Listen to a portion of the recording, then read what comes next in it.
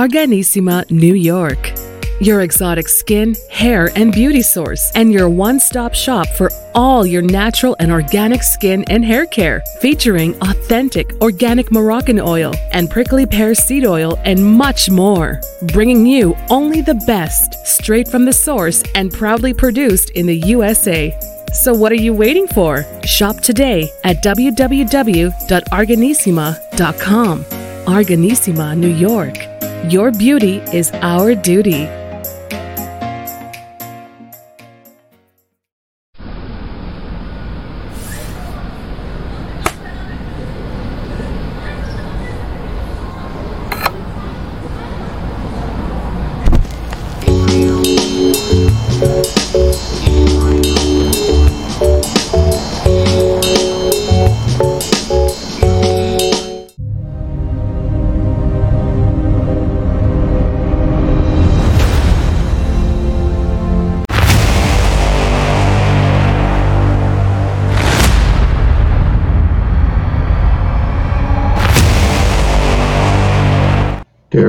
There he is. Dr. Heim is on, and we'll bring him in a second. Here we go. Here he goes.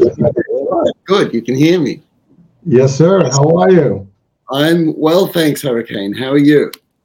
Doing terrific. Actually, I'm seeing a change of scenery on your side. So I believe, as you said, you're in Tasmania, right? That's where you are?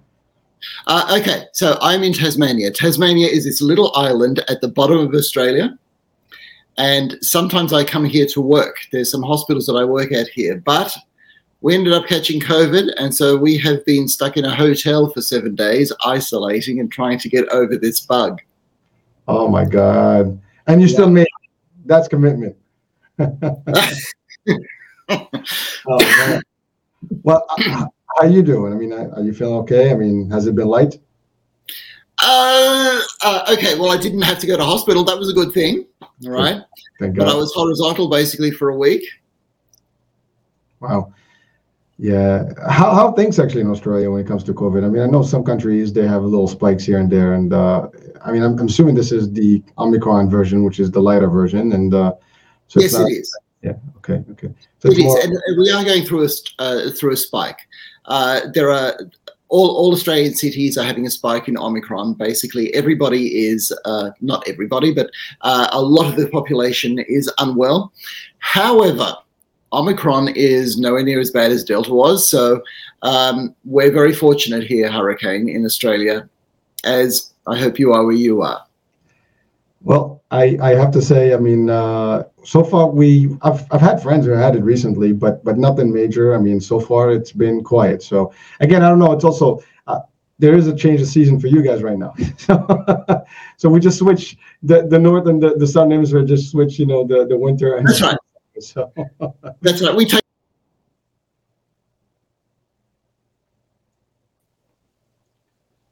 Doctor, I lost you there. Yeah, I don't know what happened. I'm back. I'm here.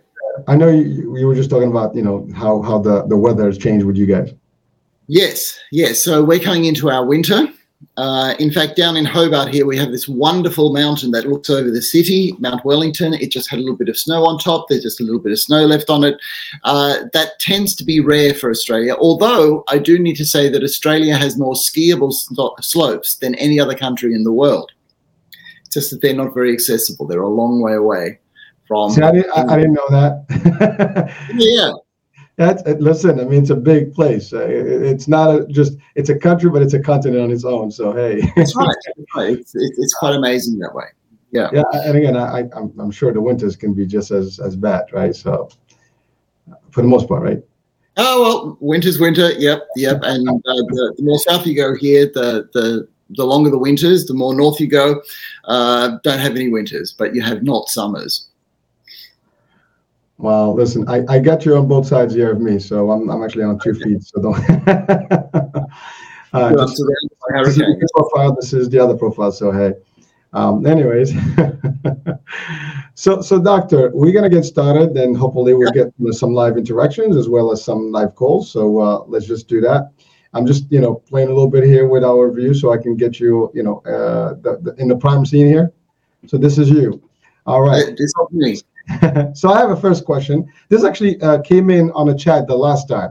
And just as an FYI, last time they Facebook kind of stopped the feed because of the music I had playing before, so I stopped playing music. Okay.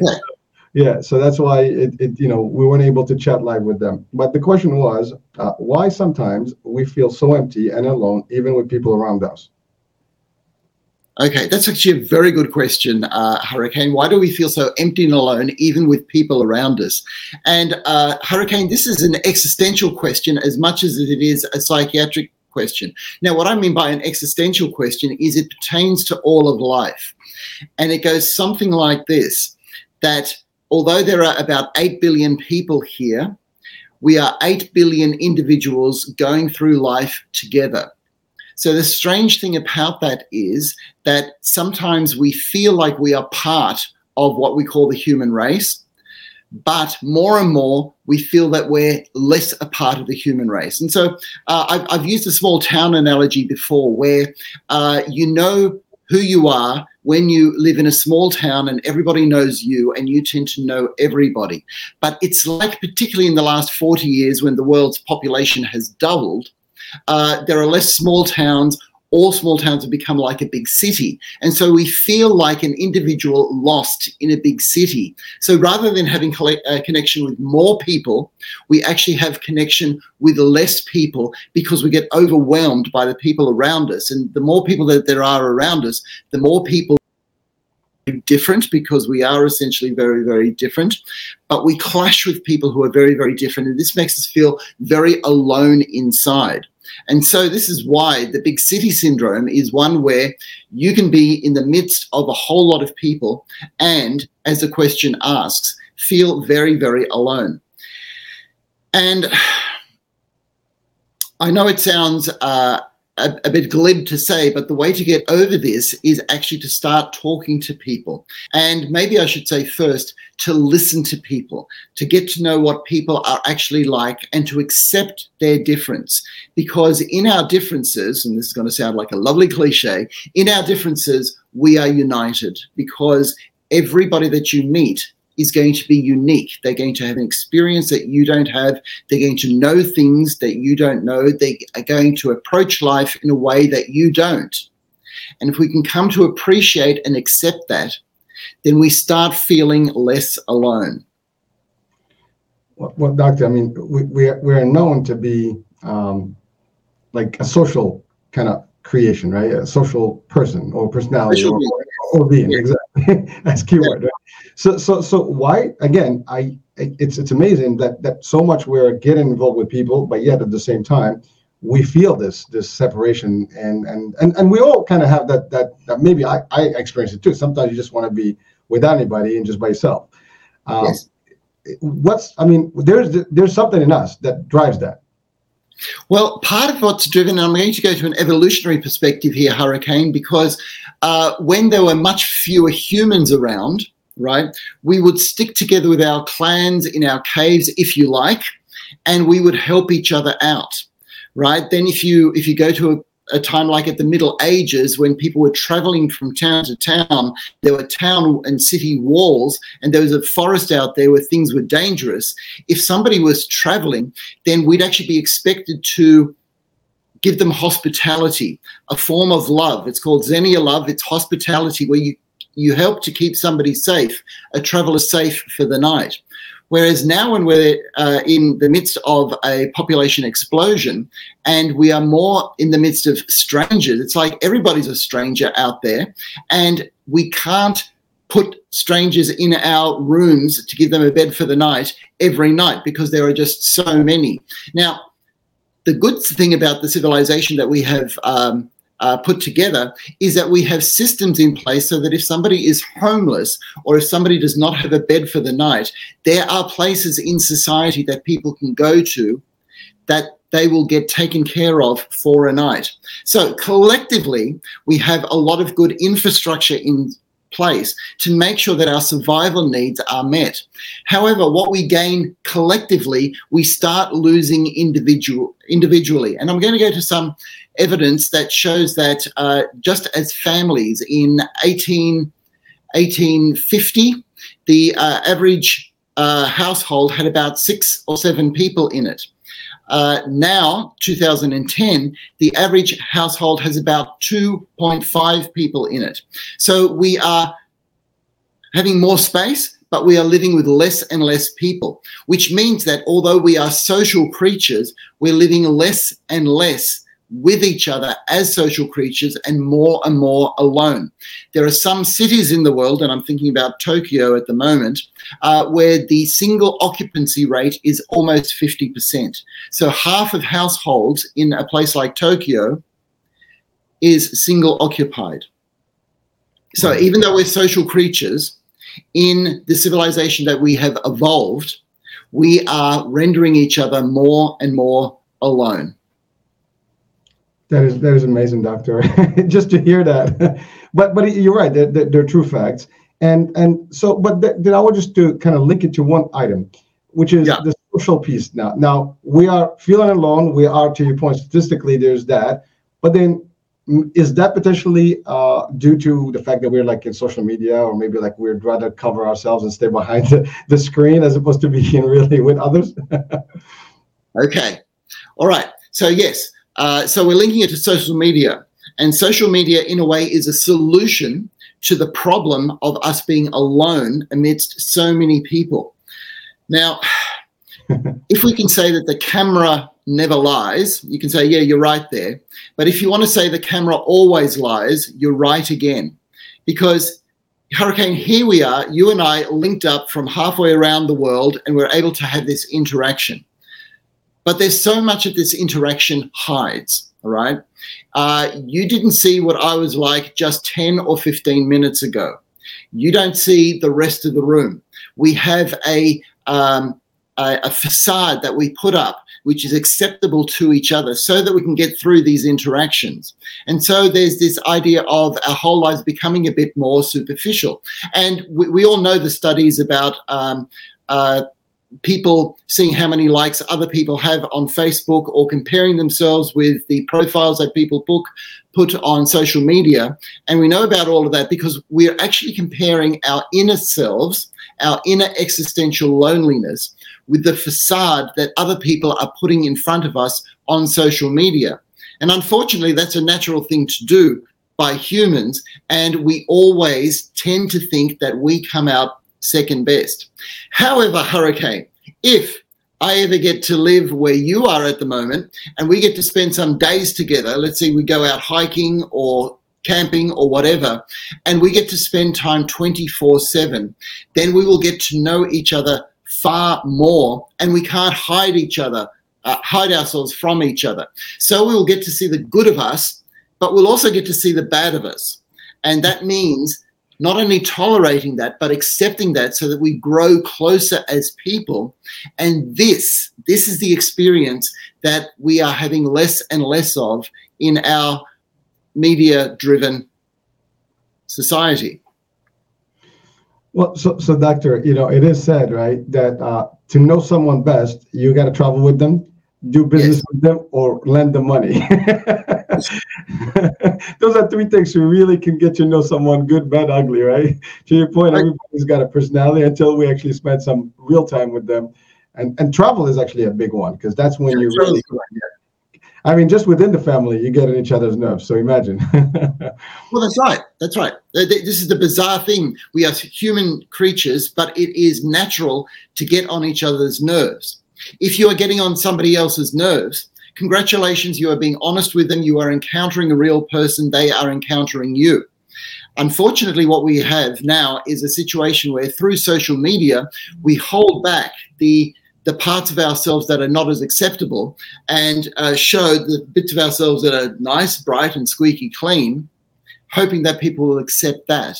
But the trouble with that is it sets the bar at a place where if you start showing that you're actually not the perfect person that other people think that you are, that's not going to be acceptable.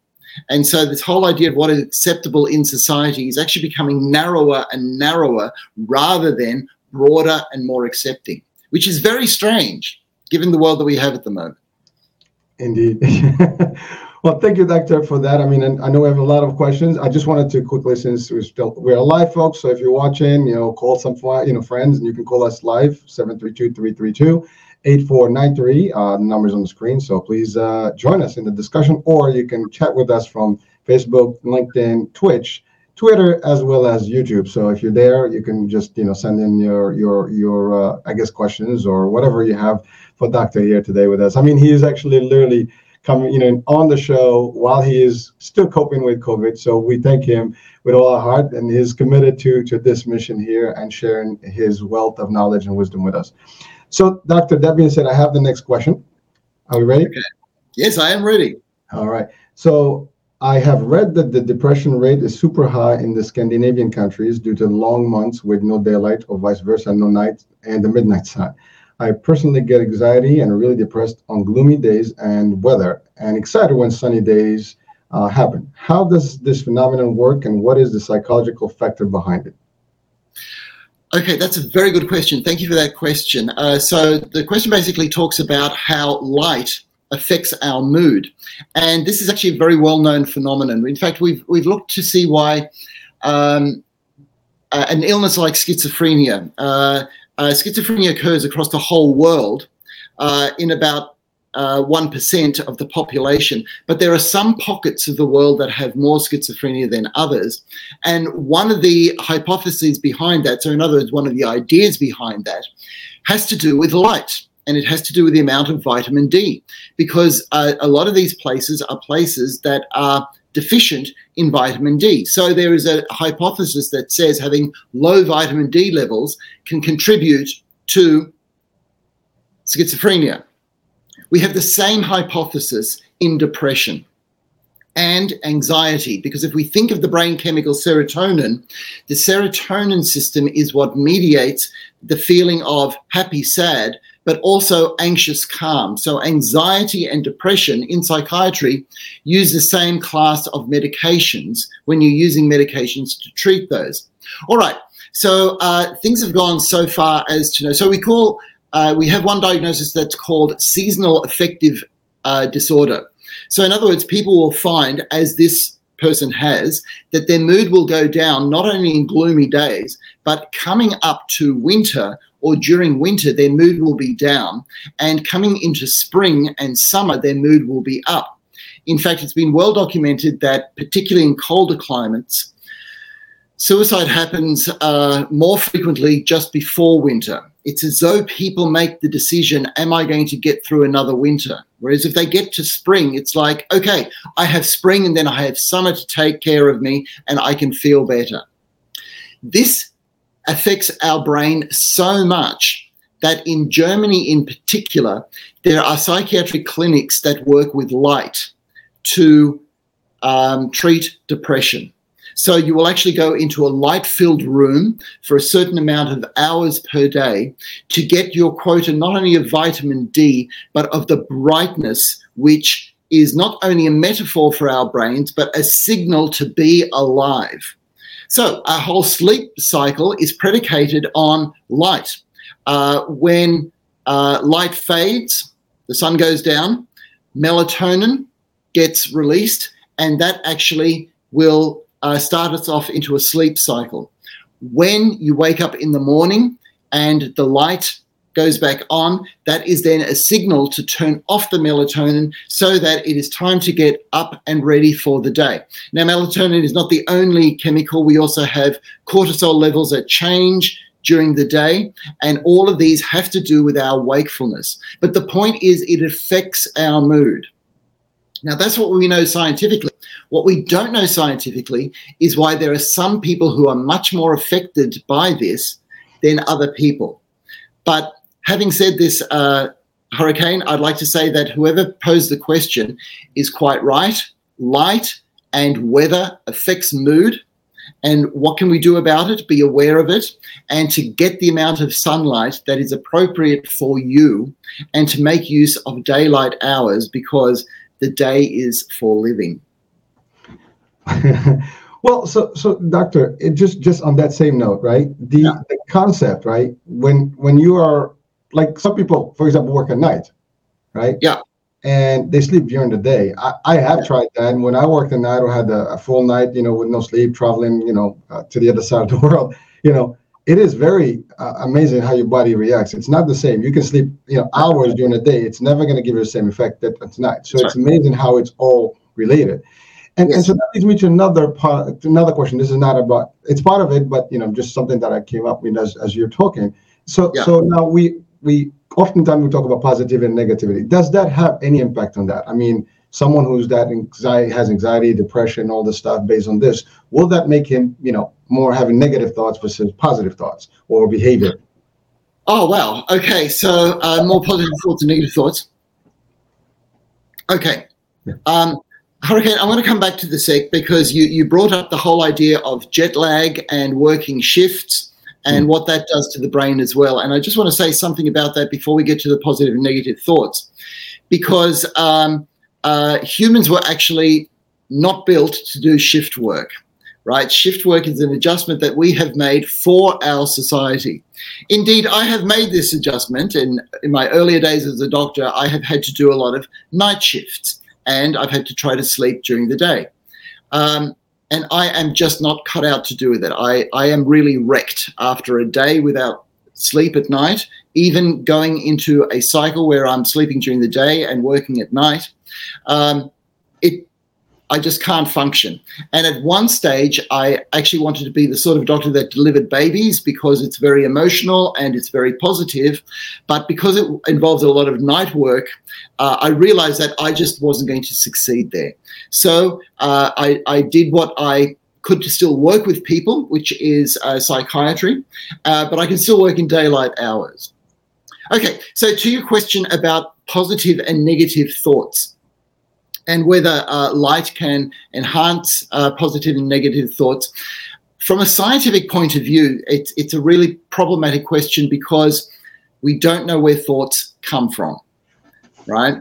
The most that we know about thoughts is that we have a thought or we make a decision subconsciously a good 7 seconds before we consciously know that we have made a decision. So that's actually bizarre because it means that the decision-making process is not as conscious as we'd like it to be. And the explanation for that is that we make decisions all the time automatically according to our beliefs and values, which over time become hardwired into our frontal lobes. So we like to think that we get information and that we then figure out what we're going to do based on this information right there and then consciously. But in a sense, we've already made a decision based on our whole being and what that whole being has been for decades, for those of us that are decades old, right? So to the question as to whether light and dark can increase positive or negative thoughts, scientifically, the answer is we don't know. However, dark things and negative things tend to happen more at night, or at least that's the metaphor we give ourselves. And the idea of brightness and light and positivity we associate with the day. But that's not science. That's metaphor. Well, at least we see it as it hasn't been proven yet, I guess. Right? Right, that's exactly right. Yeah, we see it. It makes sense. It's common sense, but I can't say that scientifically that's what happens. And I don't ask for any more. Thank you, Doctor, for that. So, folks, again, just to remind you, we are live. This is not a replay. This is not a simulated live.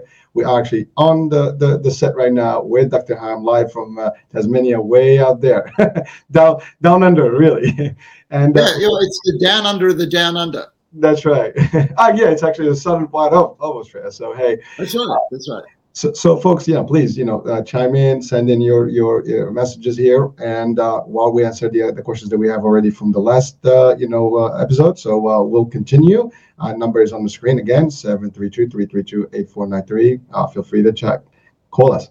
Now, the next question, it's a little sensitive, Doctor. So I just want to, I'm not sure how we're gonna go proceed with it, but so Mike. By the way, the previous questions were anonymous, so I have no name. My kids are questioning some of the new changes in laws regarding the sensitive topic of gender classification We are a conservative Southern family, and we are unable to explain this to our children age 9, 13. We certainly adhere and respect the law and people's choices, but we feel this is confusing to the kids and impacting them psychologically. What is the true psychological impact caused by such shift in ideology, understanding that for millennia and under all major faiths, the genders are set? Yeah, so I mean, when I read that, it's Donald from North Carolina, so okay, it's a tough one. Okay, it's a tough one, Hurricane. It is a very sensitive topic, Hurricane.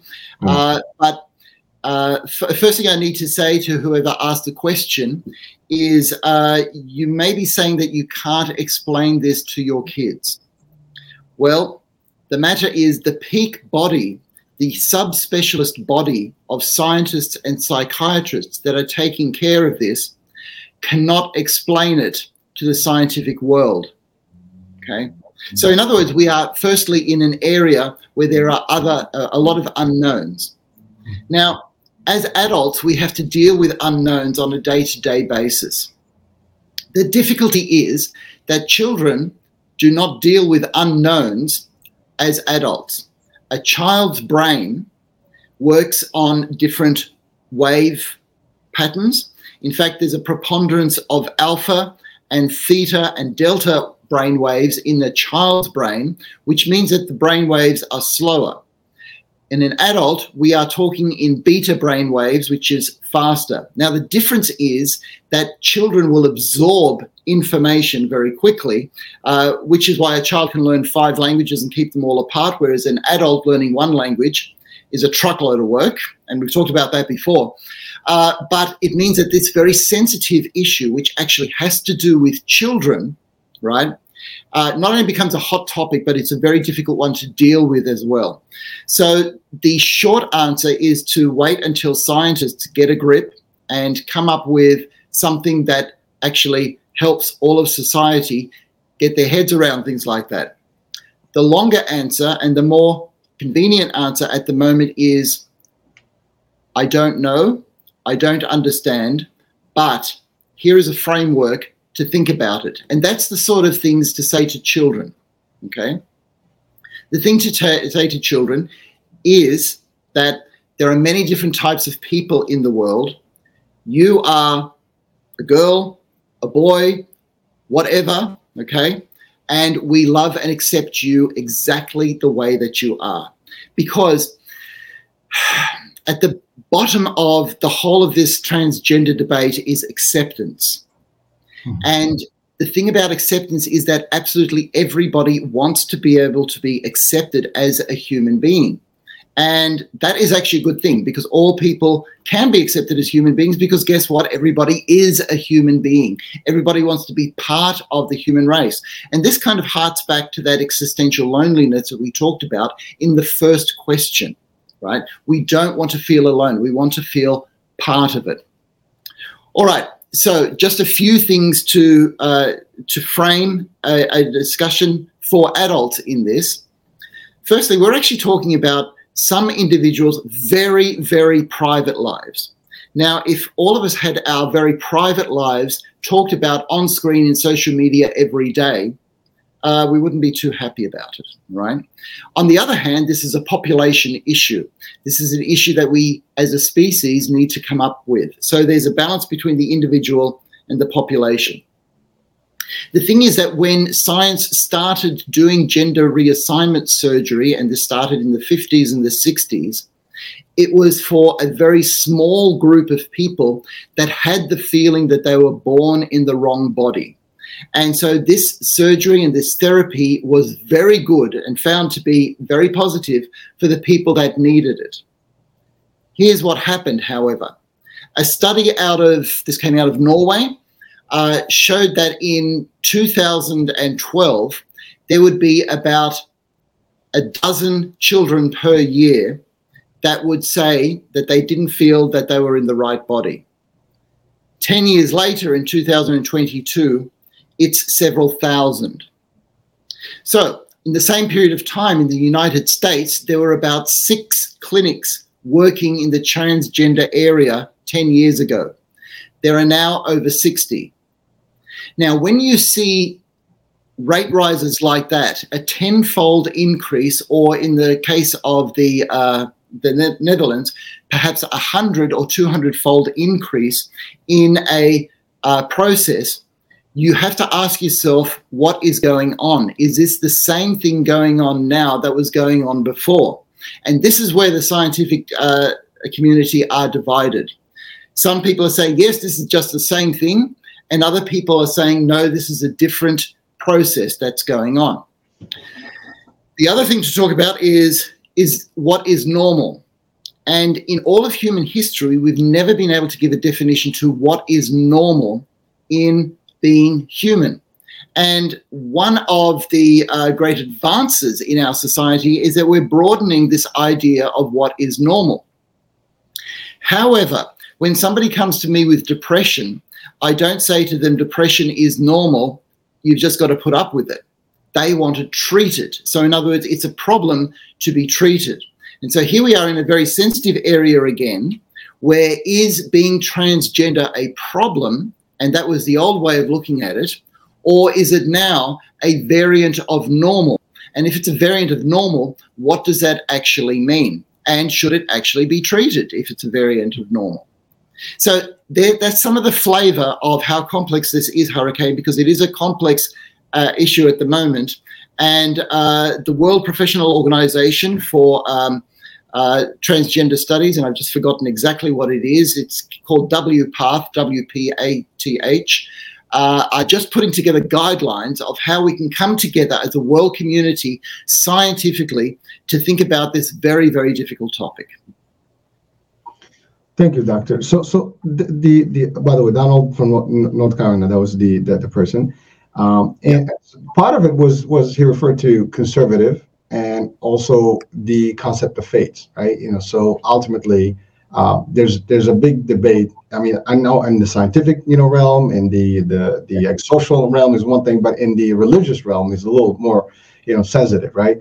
A lot of folks, churchgoers, temple, mosque, or any other denominations, there's there's a resistance to this because of the belief, because of the text and everything, and so that's a little bit of a challenge, because if people are, I guess, true churchgoers or just believers, whatever that they believe in terms of religion, they follow those tenets, and basically they're very strict about them. And so there is some debate in that aspect too. And talking about acceptance is very difficult when it comes to religion. So how do we relate that? I mean, I know there's always a debate, the science, church and state, science and religion sometimes they collide. And this is a big topic this is almost the same thing as abortion versus no abortion and things like that. I mean, it's in the same realm. Oh, it certainly has. And let me speak to that for a second, Hurricane, because what you brought up is the intersection between church and state. But here in particular, we're talking about an intersect between science and politics, because you're exactly right in what you're saying. So because this has to do with identity, because whether I am male, female, or something in between has to do with the way I identify, right, then it becomes somewhere on this spectrum of conservative to progressive. And the way that our politics has shaped our lives is over the last 100 years in the USA, for example, there's always been this tension between conservative and progressive. And the bottom line is we need the progressive elements, otherwise we wouldn't advance. But we need the conservative elements, otherwise we would advance into very strange areas. And so there's a tension, but it's a good tension, and we need to keep both. However, when it comes to science and medicine, politics is supposed to have nothing to do with science or medicine. So if somebody breaks a leg, the whole idea as to whether somebody has a conservative or a progressive point of view in their politics really doesn't have much to say about their treatment. However, when it comes to gender assignment, the idea of what we should think, as soon as we use the word should, it becomes an ethical problem rather than a scientific problem. So politics enters science. And this brings about something else, because in a way, we have this problem, if you'd like to call it that, because now we have the technology to do something about people who feel they need to have their gender reassigned. Before we had this technology, and I'm talking about 70 or 80 years ago, we didn't have these ethical questions. But now that we have the technology and we can do things, we actually need an ethics to be able to support all of that.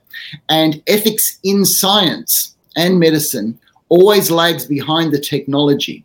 So in other words, we find answers as to what we should do later than what we can do.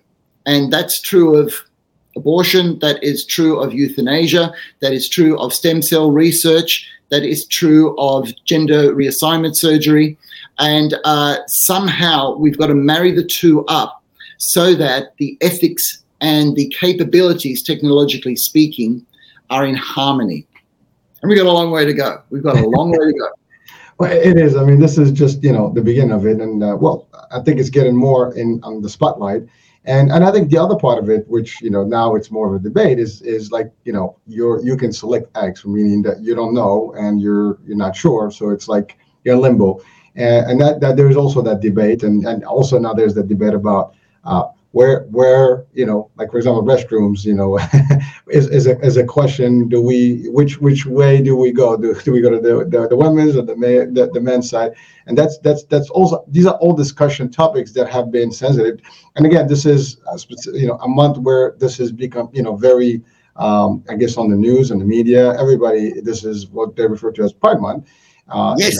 Yes, and Hurricane, this is exactly another layer on top of this. It's because we have social media and we can exchange information very quickly that we're actually talking about this.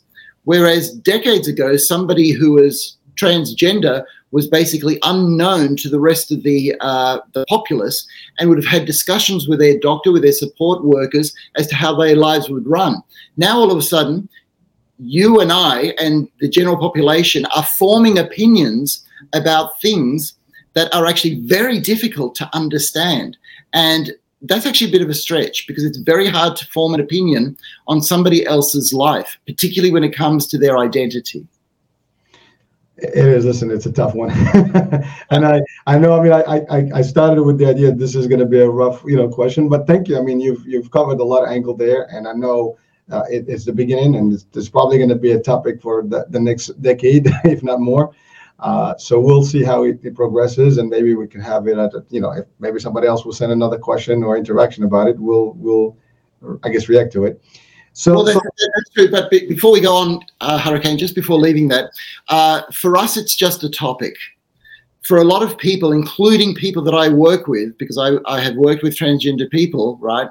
This is their lives. This is their identity. This is their feelings. This is part of who they are. And just even that tension of us having a cerebral discussion about really deep feelings about somebody's very existence. We need to be able to talk with that sensitivity so that when we talk, it is not just about a topic, but it's about something that is very, very close to the core of somebody's existence. Well, thank you, and I appreciate that. That's actually very sensitive. Thank you. No, that's all right. Yeah, but so just on that note, I mean, from a psychiatry level or psychological level, I mean, are there any, I guess, reasons, or again, I'm not sure, but obviously people are questioning, like, well, why would someone have that debate, or is that something that is just a personality, or is that something that they maybe encountered throughout their childhood? Is there anything that is actually right now determined in terms of the psychology and just science in general? I mean, I know you said that the community is still divided, but anything specific that can drive someone, for example, at an early age or at a later age to decide to make a change? That's a huge question. Sorry, Hurricane. The short answer is yes. There are psychological aspects involved. But if I start talking about them, then I've got to talk about a whole lot of them. And the thing is that we are trying to bridge the objective world with the subjective world. So let's go to one extreme of the debate. that says that people have got either XX chromosomes or XY chromosomes, so therefore it is either male or female because that's what the physical biology shows us, right? Now let's go to the other extreme. Well, my feelings and how I identify are actually very, very important, and that is a determining factor as to what my gender ultimately is. Now, one was objective, one was subjective. But in our experience of life, we need both. Life is not totally objective and life is not totally subjective. And in fact, we do not have the answer to where the divide between objective and subjective is. Like, I know that the brain is objective and I can study different parts of it and chemicals that go on up there, but the mind is totally subjective. But we know that the mind exists because I've got one and you've got one and our minds are interacting. And so the whole subjective objective problem, the mind-brain interface in science, also comes into the transgender realm to inform what we're talking about here. Can you see how huge this is getting? It is. Well, listen. I mean, I think we have enough today for this. I know there's more to this discussion, and probably in time, maybe there's more room to, I guess, review. I guess the question came in because it's the appropriate month. Yeah. Could I suggest that if at one stage you decide, look, we'll just do a whole session on this, okay? Then we could sort of spend all the time and methodically go through and talk about some of the issues, knowing that the very peak body have not reached answers yet, right? But it'll give people a framework about how to think about this very complex topic if we spent a whole session on it. I mean, I figured this is not something you just brush out, but thank you. I mean, you covered a lot of angle in very little time, so I appreciate it. And it's a very difficult question in terms of the reaction and the family impact and so on and so forth, and also the personality is and what's behind it. So it is a tough one. So moving on. I mean, we're almost up the hour, and again, folks, we are live, so please feel free to dial in the number or that's on the screen, or you can just basically chat with us on the chat box here, or you can send your questions by email, and we can certainly put them out for questions at the next session, which will be I guess the last Friday of July. So now the next question is I'm sorry, there's a few of them. I'm having vivid nightmares and can't seem to know what triggers them. Is there anything that can be done to prevent these from happening? Sorry, John. Okay, John, nightmares, real problem. Okay. Okay, so it's very general, but I will give a general overview of what people can do about nightmares, night terrors, bad dreams, and even bad thoughts that pervade them during the day. This is where, and I usually don't like doing this, but this is where it helps to sometimes see the brain like a computer, right? Now, the brain is not a computer. The brain is far more complex than a computer.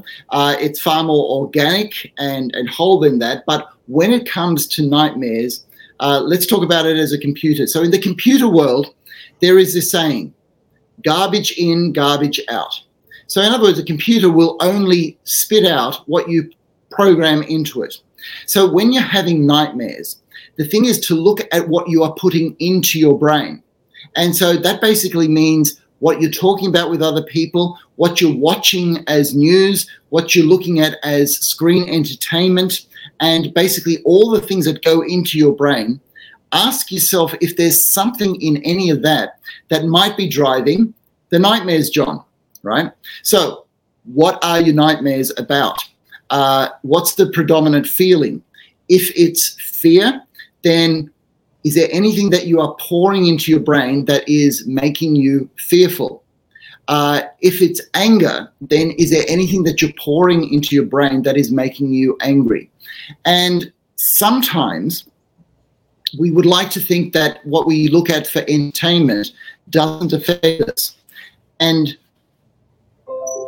it probably is okay in the long run, but if you're getting nightmares, then you would like to do what you can to keep that under control. So for that question, Hurricane, The answer is to look at the inputs, to see what you are putting into your brain, to see if there's anything that you can control, because the subconscious part of the brain becomes such a huge world that it is very difficult for us to get a grip of what it's capable of. All of our memories, all of our emotions, but all things that we put into it on a day-to-day basis meld together to create this experience that we still don't understand, called nightmares.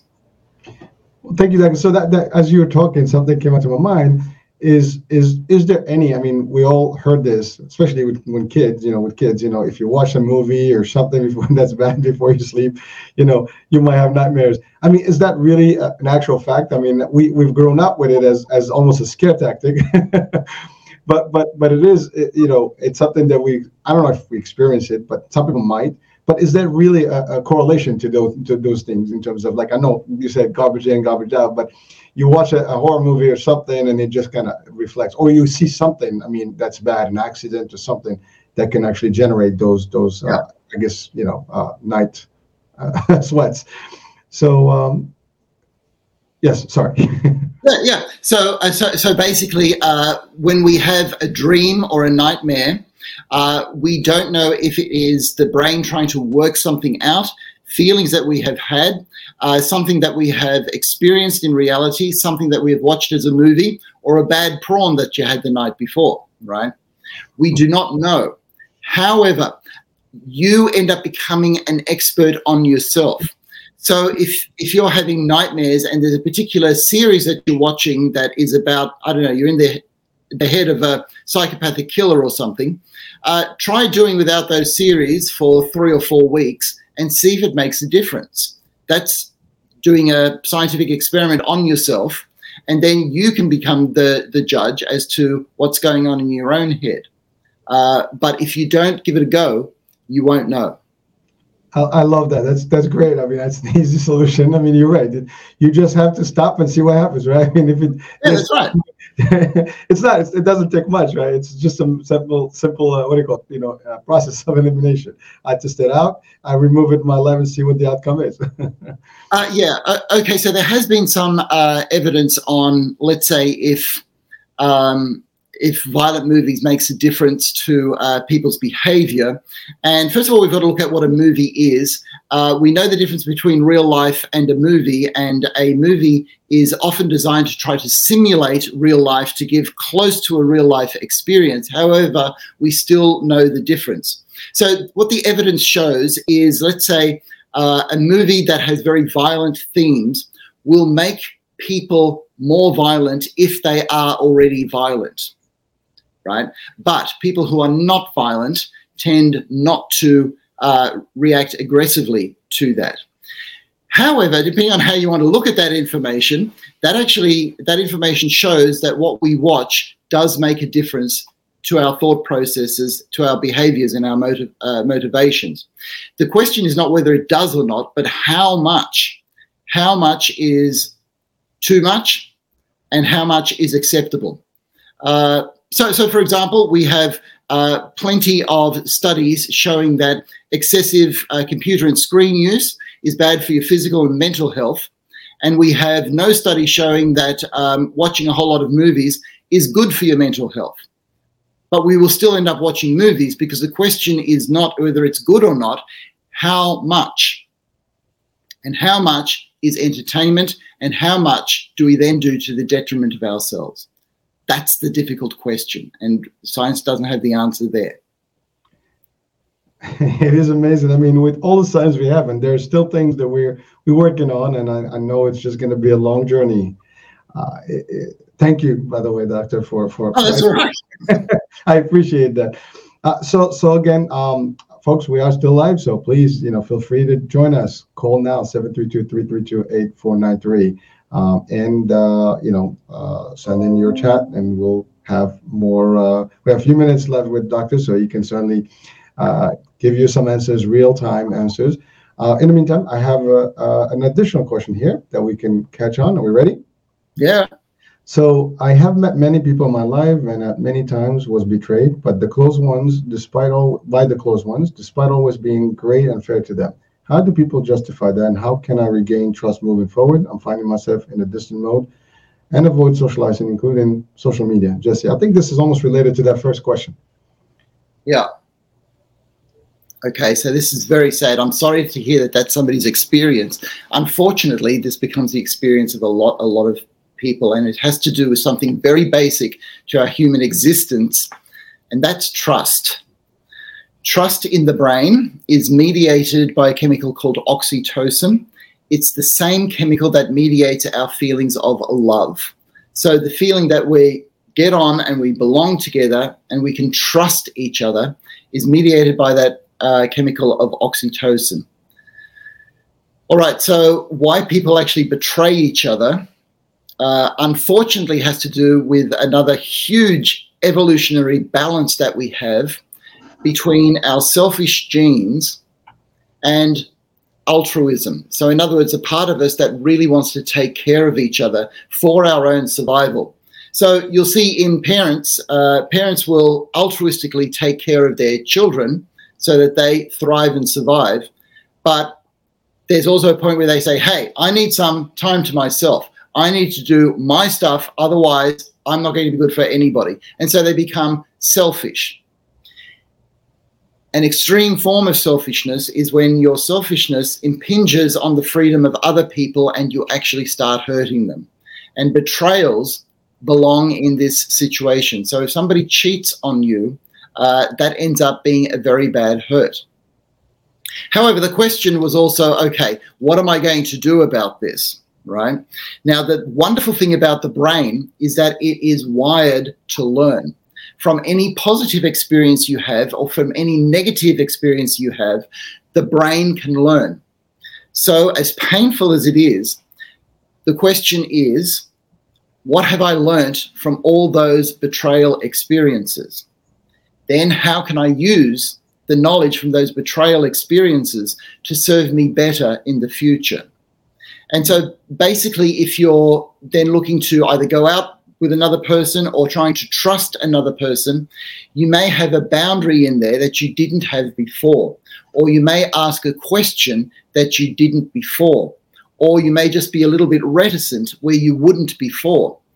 And before we start saying this is a bad thing, all right, it's actually good for us to have boundaries to each other.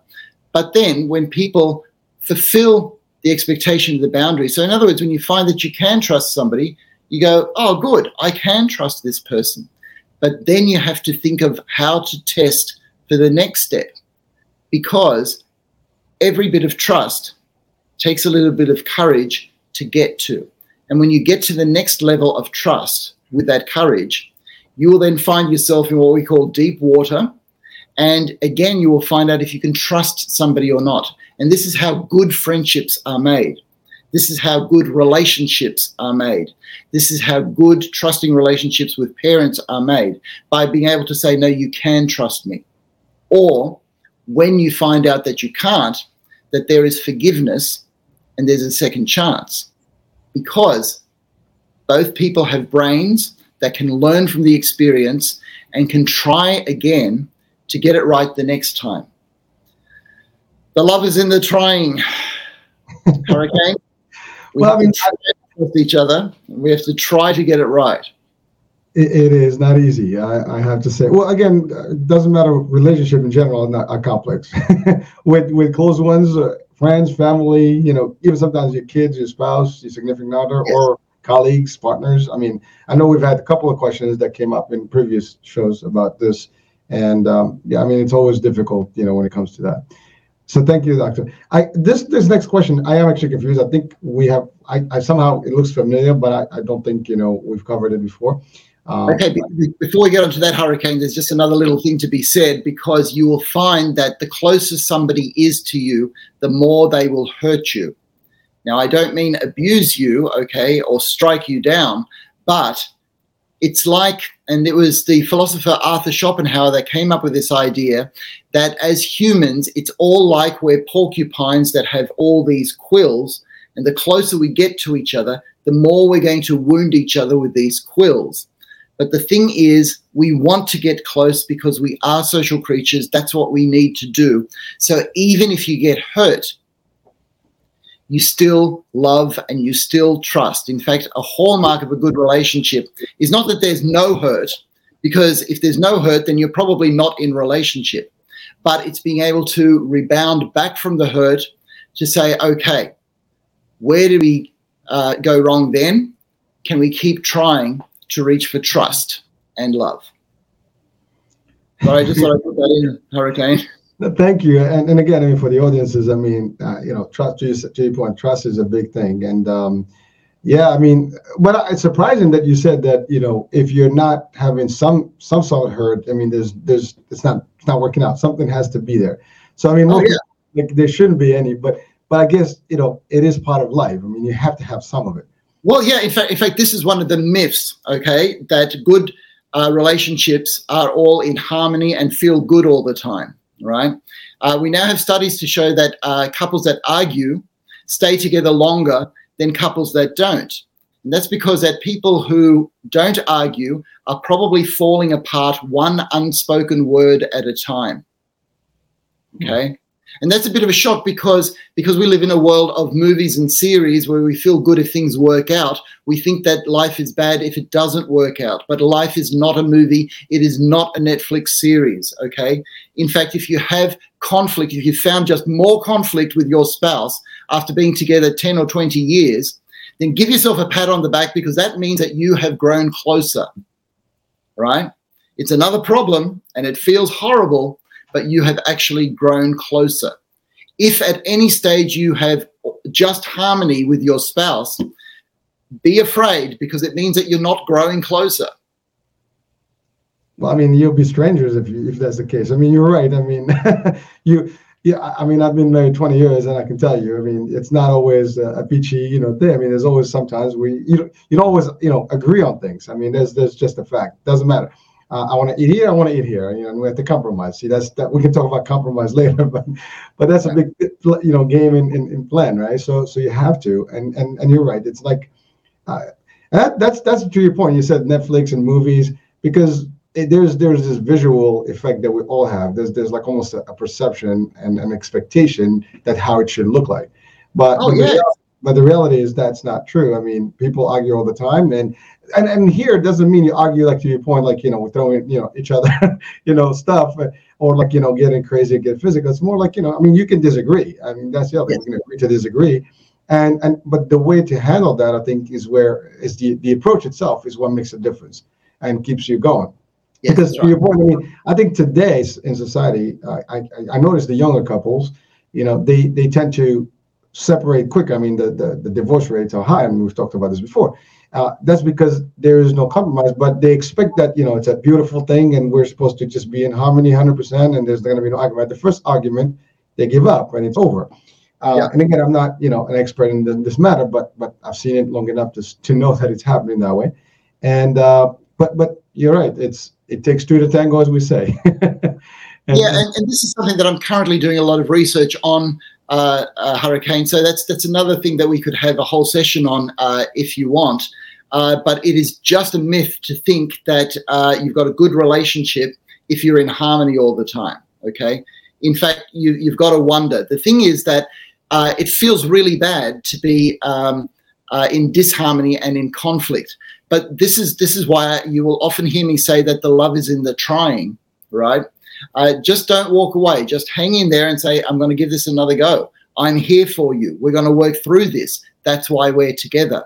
And there are some things, and couples have told us, and these are couples that have been together more than 40 years, the things that they argued about when they were married 1 year, they are still arguing after being married 41 years, okay? So there are certain things that do not go away, and you carry that with you as part of your life's journey, as part of your relationship journey. But it doesn't mean that the love's not there. In fact, love actually begins when harmony finishes. Well, that's deep. That's super deep. and by the way, Doctor, I know you have some work that's being done and published, I think, in this area. That's I think on the site, right? Just to share with the audiences, yeah. So. Okay. So we've got a book deadline. We're working on a book at the moment, and it's talking about building resilient relationships, because we live in a world where there's a lot of mental illness, a lot of isolation, a lot of hyper-individuality. And the question is, how do you actually have a good relationship in the midst of all of that? And so we're on the home straight, but basically before Christmas, this book should be out. And it's basically written for coupled therapists, but everybody will be able to look at the scientific evidence of what it really takes to keep a relationship together in the long term. Well, Doctor, thank you. Congratulations for that, actually. So we'll look forward to seeing the book or reading the book and sharing it with the people, and maybe even talking about some of the stuff. And maybe, I'll take you on that one and having a session just about this, because I think everybody that lives is always interested in this topic. Well, this is co-authored with my spouse, who is an academic professor, and we've got a lot of conflict as to what order the chapters should go in at the moment. Okay, we haven't resolved that one. Well, listen, I mean, there you go.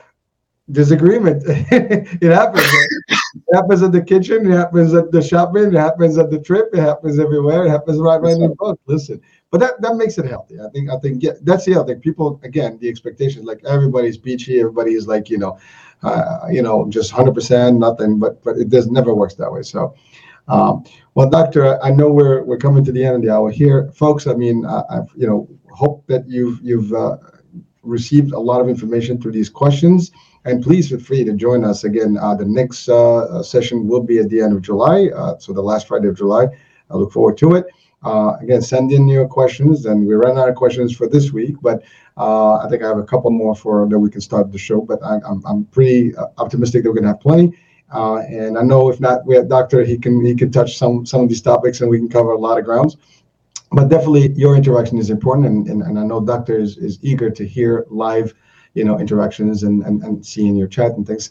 And again, this is anonymous. You don't have to put your name. We don't have to see your profile. I mean, if you can just do it. I know that's the thing on social media. Your profile is there, and we know who it is. So maybe that's the challenge. But certainly, if you call in, you can just state your name as Mr. G or Mrs. K, whatever. Pick a name. It doesn't matter to me. You can be an alien. It doesn't matter. But the key here, let's have that discussion. And this is an opportunity that is beyond believe, and Doctor's time is valuable, and he really takes it. Again, today he is sick and he is with us. So again, thank you so much, Doctor, for making it. You look great, though, and I'm glad. Thank you very much. I have to say, I am very relieved to know that everything is light, and thank God you passed that critical moment. I mean, it's usually a couple of days where it's kind of rough, but your vitamins and all that stuff. I'm sure you taking care of business there. So hey. Well, thank you so much for being with us, and greetings to your partner in crime there. Yep. As always, and she's part of this. She's behind the scenes. And maybe we'll have her on that show. I don't know, when we talk about the book. I don't know. Not a bad idea, Hurricane. I couldn't do it without her. Okay, and it's not just behind the scenes. Believe me. Okay, it's a journey that we're taking together. As I know that you're taking a journey together, because we're all trying to get through this crazy thing called life, Hurricane. Yes. And thanks for the work that you do. No, thank you. And again, like I always say, I can't do it without you. So and all my guests, that you guys are the real, mojo, the real core, of the network and what we're delivering here as information and resources. So thank you so much. Folks, okay, so this is it for today. Hopefully this show will be replaying, so please catch on. It will be playing all over the place. So yes, feel free to review it, to listen. There's a lot of information, and you probably need a couple of sessions to just dissect some of that.